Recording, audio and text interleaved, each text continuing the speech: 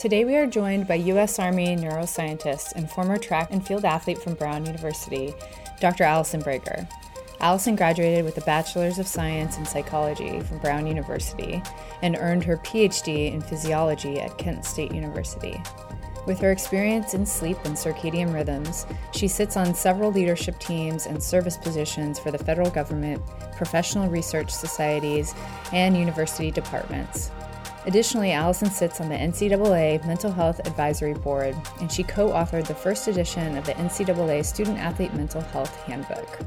Dr. Brager is an amazing part of the voice and sport community as a VIS expert, where she provides women athletes and teams at Voice and Sport with research and guidance behind the impact of sleep on the body and the mind as it relates to athletic performance.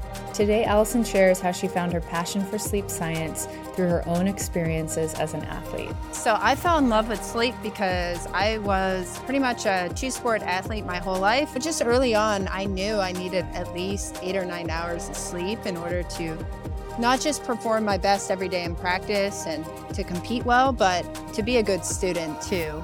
She also dives deep into the science behind the different stages of sleep. So if you're a young athlete learning a new skill like pole vaulting or say a new complex movement in gymnastics, if you're not getting good quality REM sleep, then you're going to have a hard time learning that skill and eventually perfecting that skill.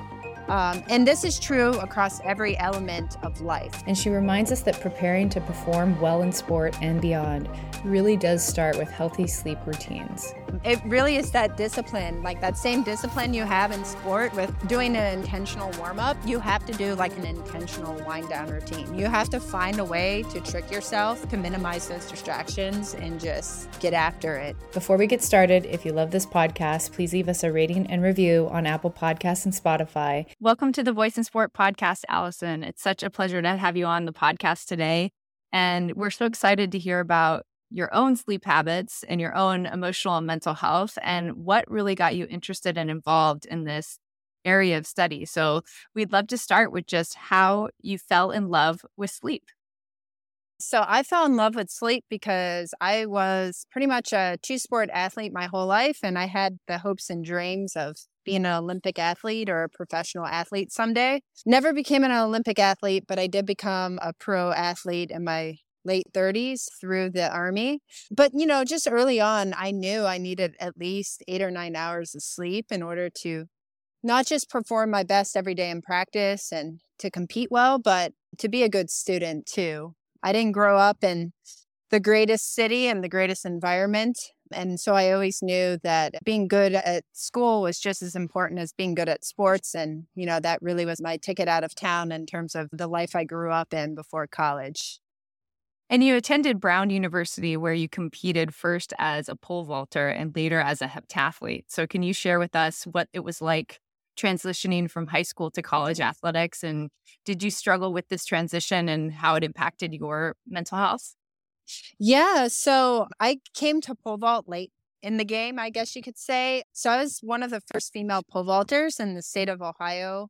My junior year of high school, my high school coach knew that girls were going to finally be allowed to pole vault in Ohio. So she basically told myself and the other gymnasts on the track team that we were going to do pole vault. We ended up doing really well, and both Darla and I went on to compete Division I. She stayed local at Youngstown State, and I went to Brown. So I always felt like college was my first time to truly be a pole vaulter. My high school, we didn't have a pole vault pit. We didn't invest in any of that. So I used to have to travel to the only local high school in the area, which was like 20 minutes away, to pole vault like twice a week. So I was super excited about that, did really well, made the All Ivy League my first year. And then my senior year, we had a huge shortage in heptathletes. And we were also just trying to game the system to do as well as possible in the Ivy League championship that year. So pretty much my last year, I was asked to be a heptathlete. And it was great. I knew after that, like pretty much my track career was going to be over. I used to think I had hopes and dreams of being an Olympic athlete, but obviously it became a reality my junior, senior year that although I competed well, Division I just wasn't at that next level. now you obviously know a lot about sleep and mental health and the importance of it. But going into your first couple of years, we don't always have that mindset as young athletes. So looking back now, what lessons did you take from being an athlete, prioritizing your mental health, but you went on to actually study a lot of this space and like what you're doing now to help athletes? So when you reflect back on that experience, what advice would you have to young girls that are in it now? I'll quote my track coach, Ann Rothenberg. She is a huge mentor and a source of inspiration in my life. I actually dedicated the book I wrote, Meathead, Unraveling the Athletic Brain, to her. But she always used to tell us, either in practice or in meets, like coulda, shoulda, woulda, which basically meant you had no excuses for how you performed. Stop dwelling on the fact you missed that bar. Because if you think about it, with high jump and pole vault, your meet ends because you miss. You never succeed in those events. You end on a miss. I love that mindset she created because you can only control what you can control and you can't dwell on your performance. You can only move forward and take those lessons, whether good ones or bad ones, and move forward with it personally, and then relying on your teammates and relying on your coaches and trusting that they're providing you with the emotional support, also like physical comfort and support too. Your background and journey is so interesting because you eventually went on and came all the way back to the NCAA today, where you're actually on the Mental Health Advisory Board. So can you share a little bit about this initiative, and as a group, what is this advisory board meant to do? Yeah, I feel super grateful and honored that the Sleep Research Society, which is the main professional society for sleep research, asked me to serve as a board member on this. So this came to fruition in 2015 under tragic consequences. Basically, in 2013, there was such a large number of suicides across the NCAA that the organization could no longer ignore mental health. Like, it had been talked about, but there had never been a best practices handbook. There haven't been resources from psychologists to other folks leveraged. So this is a huge turning point in the NCAA.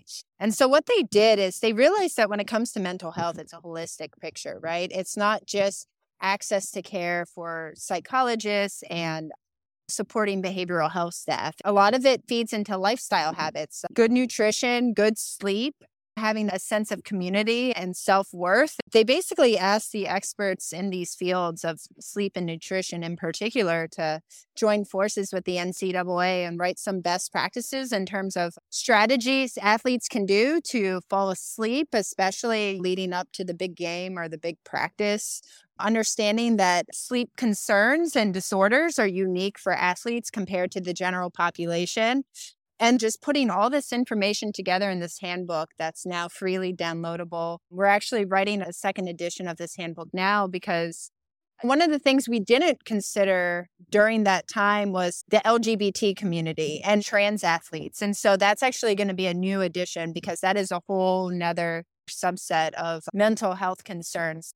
So where can you access this manual today if anyone listening to this podcast wants to go check it out? So it's on the NCAA's website, ncaa.org. And I believe it's under the Sports Science Institute because they're the ones who are responsible for this initiative and then also collecting data. So they actually just completed a study where they surveyed 20,000 athletes during COVID. And they found that when you match college athletes with their non-athlete peers, mental health concerns are 3 times more common in athletes. And then when you factor in race and LGBT, athletes who identify along the LGBT spectrum and or are not white have a 5 times greater risk. And the group that is of greatest risk of them all are Black female athletes. When it comes to trusting your coaches, trusting yourself, and trusting your teammates, Black women really struggle with finding the support in the communities. So the NCAA is really taking this information to heart and being very intentional with who they hire now for a sports psychology standpoint.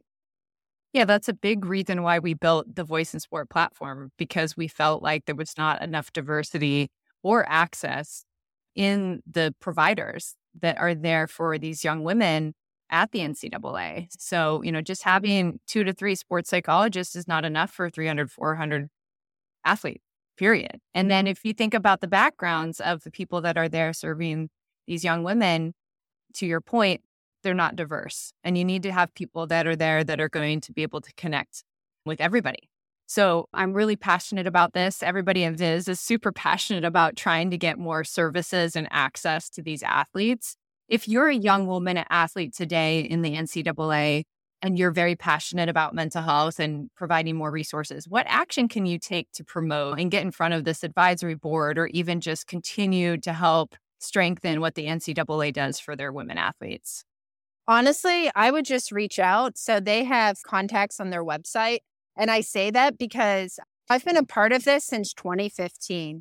And this year, they actually had student athletes come. So basically, they took student athletes that are part of their SAC, so the Student Athlete Advisory Council, from not just Division I, but Divisions 2 and 3 too. They want to make these resources available to all athletes and all institutions under the NCAA and even NAIA. But if you reach out, they'll gladly invite you. There was this national champion cross-country runner in Division II. I think she ran for Colorado College. She had us all in tears. It was so good to hear her story about how much she identified as an athlete. And then she moved on, graduated, went on to work at the NIH in DC. And she didn't realize how much of her identity was built around being an athlete.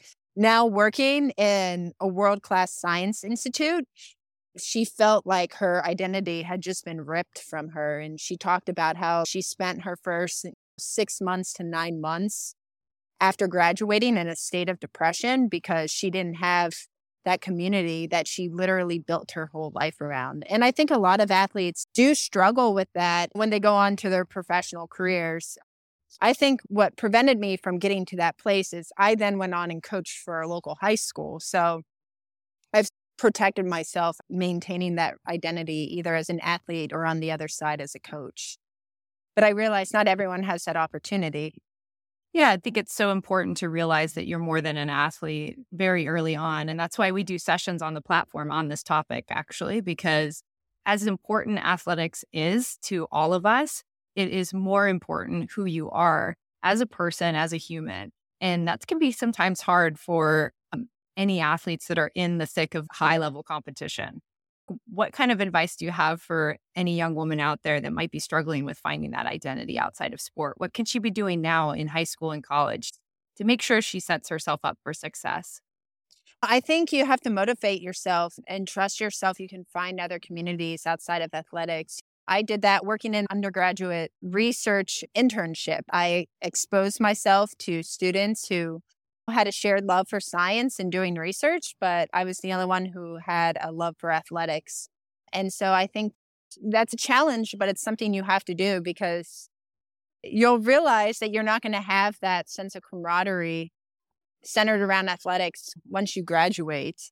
I'd like to think that's why I gravitated towards the Army, right? Because the Army is as close to being a college athlete as you could ever possibly be. What did that journey look like for you? You had your undergraduate in psychology, and then you joined the Army, but you also got your Ph.D. in biological sciences. So when did you make that decision about going and joining the Army? And how did that affect your academic in studying sleep? So I actually didn't join the Army until I was 33. I did my undergrad, then I went right to my PhD, which focused on the intersection between sleep, exercise, and the brain. And then I did a sleep medicine fellowship in Atlanta. And then I ended up doing a second sleep fellowship with the military. And it was really my first day there where the department chair was like, hey, I think you'd make a great Army officer. And I had always wanted to join, so I actually got into West Point for undergrad, but I graduated high school in 2003. That's right when our country went to war, and my parents were like, you are not going into the Army. No. I just saw it as a second call to service, and that's how I ended up in the Army. And it's been great because they have so many sleep challenges, and it's getting better over the years where we're getting away from this culture that sleep is for the weak and you'll sleep when you're dead. But I love operating in that world because you're challenging people to think differently and to do better and be better. Many of us are familiar with just how important sleep is, and it's definitely backed up by the Sleep Foundation that sleep affects basically every system in the body. So without it, obviously, we can face a lot of consequences like fatigue and moodiness, and more severely, sleep deficiency. It can become pretty dangerous for our body and our long-term risk of things like high blood pressure and mood imbalances. So as an expert in this field, when you think about just the science behind the different stages of sleep, can you break it down for us like a 101 on what are the different stages of sleep and what type of sleep should we be getting on a regular basis? Yeah, so there's 3 stages of, it's called non-REM sleep, non-rapid eye movement sleep. And there's 1 stage of REM sleep or rapid eye movement sleep. So non-REM sleep, it goes from a light state to a deep state. The state that really matters is the deep state. So that's where all the endocrine hormone release that is absolutely essential and necessary for recovery, like growth hormone and insulin growth factor and testosterone, because even women secrete testosterone, that's where that's happening. And there's so many studies now that if you don't get good non-REM sleep, then you're not going to recover from the day-to-day daily demands of training. REM sleep is also really important because this is where learning and memory happens. So basically, the brain chooses while you're in REM sleep what it wants to remember, what it wants to throw out.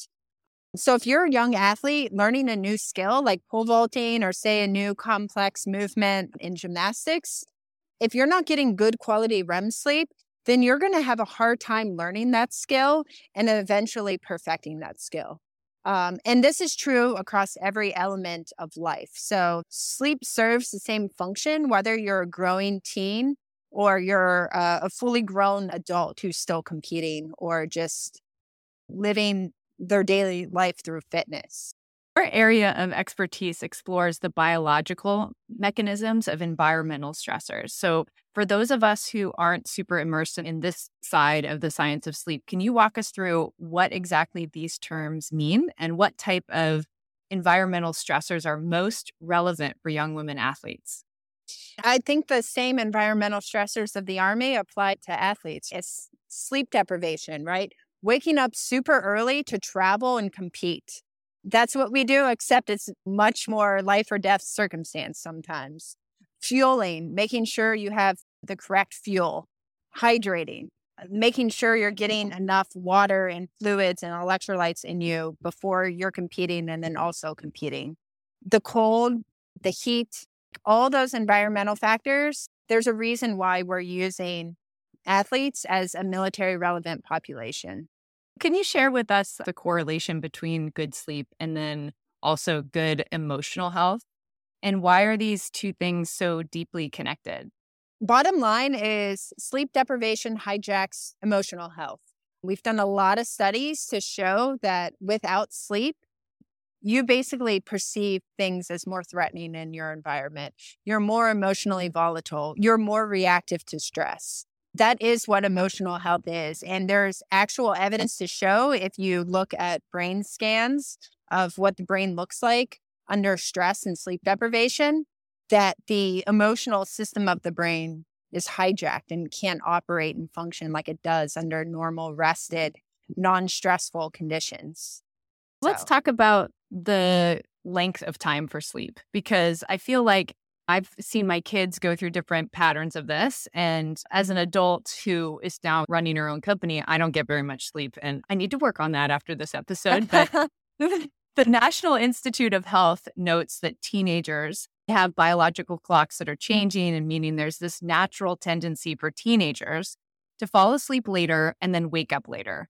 So given this biological factor, what advice would you have to young women athletes on how to navigate their sleep patterns? A lot of it's school dependent, right? If your school system is adopting it, that's awesome. If your school system is not adopting it, you're going to have to use something like blue light because blue light can help advance your clock despite this biological tendency to delay in the morning. The other thing they could do is make sure they go to bed early, right?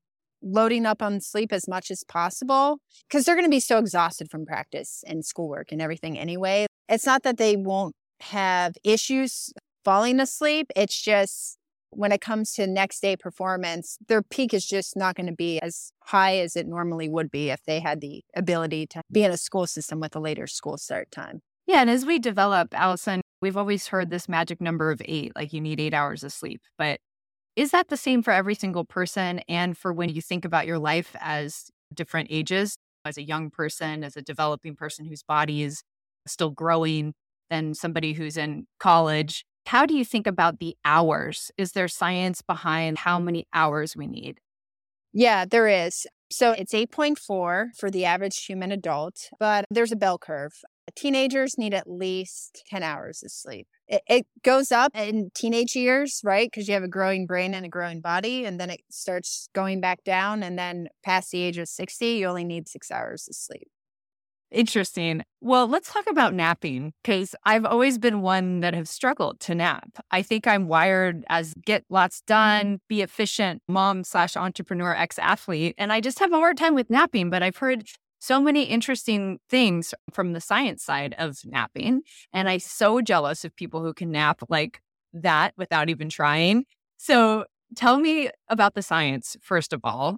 Is napping something that's good for your body and mind? And then how do we work that into our routine as athletes or as entrepreneurs? So napping is a wonderful thing. You're right. Not everyone can do it. I also don't have the brain to nap. But whether it's napping or just disconnecting from reality for 10 minutes and just doing breath work, right? 4 counts in, 4 counts out.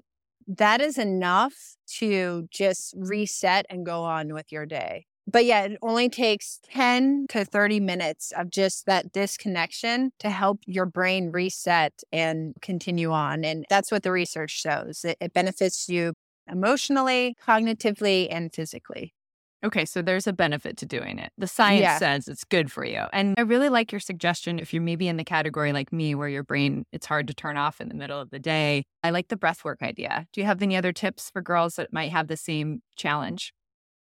Honestly, if you can't get in a quiet place to close your eyes and do some breath work, literally just going outside and taking a walk, like those meditative things are also just as effective. Because really what it's doing is it's changing your brain state and it's having your brain enter a state that's more just relaxing. The brain activity is reflective of what it's like to be in a relaxing state of mind. Love it. Can you share with us a few strategies that young women athletes in the VIS community can do to promote this emotional sleep connection? This is what I love being a coach and a mentor through VIS is to give these sleep strategies to help young female athletes. Biggest thing is an hour before bed, you have to just turn your brain off. You have to prepare mentally for just shutting down your brain for 8 or 9 hours. So that means no phone, no TV, no stress from homework, just doing something that is relaxing to you and sort of just disconnects you from the stress of the day-to-day of school and practice and family friendship issues. The second thing is environment really matters. So keeping your room as dark and as cool as possible. Now, sound machines, those are actually a great investment. The brain reacts very differently to that kind of noise. But that would be my second recommendation is keeping the environment as sleep friendly as possible. And these seem like simple strategies, but they really are. So much so that like we've implemented these strategies since as late as 2008 in the Olympic Village. So I worked with the U.S. Olympic Committee back then and then again in 2012 to basically help design and create sleep-friendly environments in the Olympic Village because it's basically a setup of college dorms and it's not the most optimal place for sleeping. Yeah, I think our audience and our community here at VIS can very much relate to that, right? It's sometimes hard to control your environment. And when you know that sleep is important for your recovery and for your performance and also your emotional well-being. And then you get in bed and you just can't fall asleep. How do you get yourself over that hump when you're like, all right, I know I should create this routine. It's also good to go to bed around the same time, fall asleep and wake up each day. You create these great routines, but sometimes it can just be super hard to turn your mind off.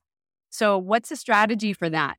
Yeah, it's hard. It really is that discipline, like that same discipline you have in sport with doing an intentional warm up. You have to do like an intentional wind down routine. You have to find a way to trick yourself to minimize those distractions and just get after it. And it can be a challenge at first, but whether it's using something like the Whoop strap or your phone to remind you like, hey, you should start prepping for bed and winding down. You just have to intentionally figure out ways to do it. Let's talk a little bit more about the environment that we're all in, especially these young women athletes today, where the social media is just a huge part of their daily life. And we know there are so many negative effects, especially for young adults, with the impact and time spent on social media. And whether that is comparison or leading to depression and anxiety, there's just a lot of negative effects of social media, but it is part of our society today. So how does that relate to sleep? And what advice would you have for young girls, knowing the science behind being on your device and social media when it comes to then setting yourself up for a strong sleep routine?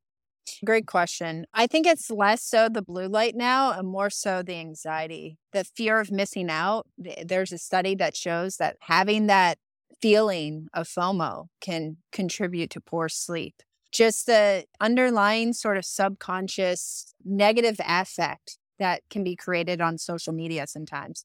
And even positive affect. Before I was not allowed to be on TikTok because of being in the Army, but when I was on TikTok, I realized it disrupted my sleep. Even if I stopped watching these ridiculous videos an hour before bed, that excitement and positive euphoria it created, it disrupted my sleep.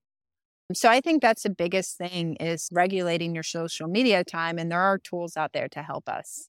Yeah, if you're a parent of an athlete today with all of the technology and screens and just the accessibility of some of these things that cause anxiety, what advice would you give to parents that are navigating their child's well-being and also sleep? Not to paint a scary picture, but I think sometimes you have to show the direct relationship between sleep and impact on athletic performance, impact on injury, impact on endocrine health. That's a strategy I use with these young, invincible men who think that they'll sleep when they're dead. I show them the direct impact that sleep has on their testosterone. And it's by showing them those direct loss in performance, that's how you change it. It's hard though when you're a parent, you're like, okay, get some sleep. My kids are pretty young. So it's like, how do you frame up the conversation around sleep so that it is more of a tool and a performance piece maybe than it is about you got to stop doing things you want to enjoy and go sleep now? I think that's just what it is. Like, hey, you want to get to this level, but you have to understand that it's not just how you practice. It's not how much you train. It's the recovery stuff and giving them anecdotal evidence from professional athletes. It works with my guys too. I tell them what LeBron James does and what Roger Federer and all those athletes that have pro sleep. It works with our community. And I know it worked with female athletes. I know Lindsey Vonn, she has great sleep habits. Serena Williams, these female athletes they look up to. That's the way to go, is to show them what the pros are doing and convince them that this is how the pros got to how they are. Starting out at your age and doing the same things you were, it's just they had good habits along the way and look at where they are now.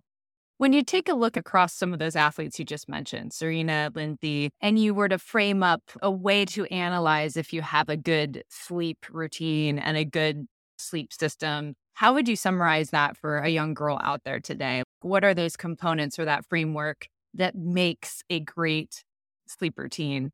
I think the framework is exactly what we were just talking about. You treat sleep like you would your warm-up or your cool down, or any part of your training where you start winding down at a certain time, you start putting away your phone or putting away distractions that are going to disrupt your sleep. You dim the lights, at least 20 minutes before bed. You have complete darkness. you want to treat it the same way as you would your warm up or cool down routine. Because at the end of the day, athletes, that's what we live for is routine. We're so superstitious about our routine too. Like if we don't warm up the same way every day, there's this trigger that goes off in our head like, oh, I might get injured today because I didn't do this warm up exercise, whether there's evidence for it or not. But you have to treat sleep the same as you would everything else around training and practice. Since you're the expert in this space, I'm really curious, like what is your go-to component of your sleep routine that really works for you, that you always do every day? So I travel a lot. I'm going to be gone soon for a little bit. And an hour before bed, no phone, no work. Truly, I read a book or I read a magazine. And then 20 minutes before bed, I take a shower. And then I make sure my room is dark, cool, and quiet. So that's it. Work away an hour before bed, take a shower, and then dark, cool, and quiet. I love it. It's simple. It's not too over the top. I'm imagining all these elaborate routines of like a Serena Williams and what that might be. But I think to boil it down to just, hey, you're an expert in this field, and those are the 3 simple things you're doing. And it can go a long way. What does the science show in terms of once you start really focusing on sleep and building a routine, when do you start feeling the effects of that in your performance and in your emotional state? Oh, it's immediate. If you've had sleep issues in the past, it could take a few weeks, but it's an immediate impact. That's why we say it's sleep and next day performance. But I'm assuming that if you do it over and over again, there's some sort of benefit for that, right? I don't want the girls to think, oh, you know what? I could just be really terrible for a week and then just do one good sleep routine. Oh, yeah. No, you have to do it every night. Again, you think of it like a cool down routine. You think of it like a warm up routine. It has to be intentional. So we also know how important the role is of a coach and your teammates to set up a culture where sleep is important and your mental well-being and your mental health is important. So can you talk a little bit about your own experiences, but also the importance that the coach has in creating this environment where this is a priority? Coaches are where it starts, right? We're leaders, we're mentors. The kids are going to follow what we do. So if we talk about our good sleep habits, and demonstrate overtly that we have good sleep habits or good lifestyle habits, then our kids are going to want to do what we are doing because, one, they know that's how we got to our level if we had that career in our past. And 2, they want to impress you, right? They want to show you that they're committed as an athlete. And so that's really what it begins, is following the leader. I would love to hear your opinion on just what are the top 3 myths that you feel are out there about sleep that you want to break? First off, you can catch up on sleep. That happens through napping and going to bed early. 2, you will not get dementia if you don't sleep. I think that myth needs to go out the window. Sure, lack of sleep increases certain risks, but that doesn't mean it's an absolute. And the third thing is only sleep can replace lost sleep. And that means caffeine or anything that is like a hack. It doesn't work. The brain knows what real sleep looks like. What do you think is different about athletes when it comes to sleep? Do we need more sleep as athletes and as women athletes? Absolutely. So if you think about sleep is a means to conserve energy and to replenish energy reserves that are exhausted. So if you're an athlete, you're exhausting those energy reserves more frequently. And so the more you train and the more you compete, the more your body demands sleep. There's a reason why Olympic athletes, professional athletes sleep as much as 11 to 12 hours in a day. That's what their body demands. If you could give one piece of advice to all young women athletes out there in sport today, what would be your one piece of advice? I would say live in the moment because it will be over before you know it. And you won't realize how incredible and how impactful those group of women and teammates are in your life until you don't have that anymore as an adult. That's the hardest part about adult life is moving on from that time of your life of competing, training, and being around a group of strong, powerful women. It's hard to find that out in the adult world sometimes. And for all of the young girls that haven't had a chance to come to a session with you on the Voice in Sport platform and learn about sleep, if you could just tell them one thing that they need to walk away with from any of your sessions on our platform, what would that one thing be? Sleep to perform. At the end of the day, sleep is the secret weapon that really is what separates the pros from everyone else. The pros have done it right, and they've made sure they've gotten good sleep. Amazing.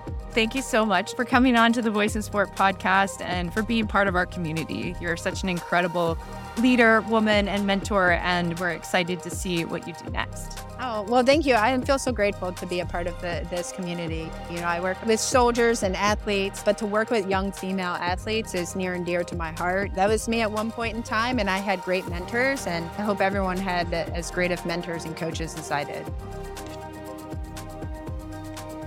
This week's episode was co-produced and edited by VIS creator Elizabeth Martin and VIS creator Megan Dorr, a sophomore at the University of Missouri. Dr. Allison Brager's expertise teaches us about the secret weapon of sleep for athletes and the different strategies we can take to achieve this much-needed sleep. She encourages us to find a consistent environment and support system that best promotes our sleep.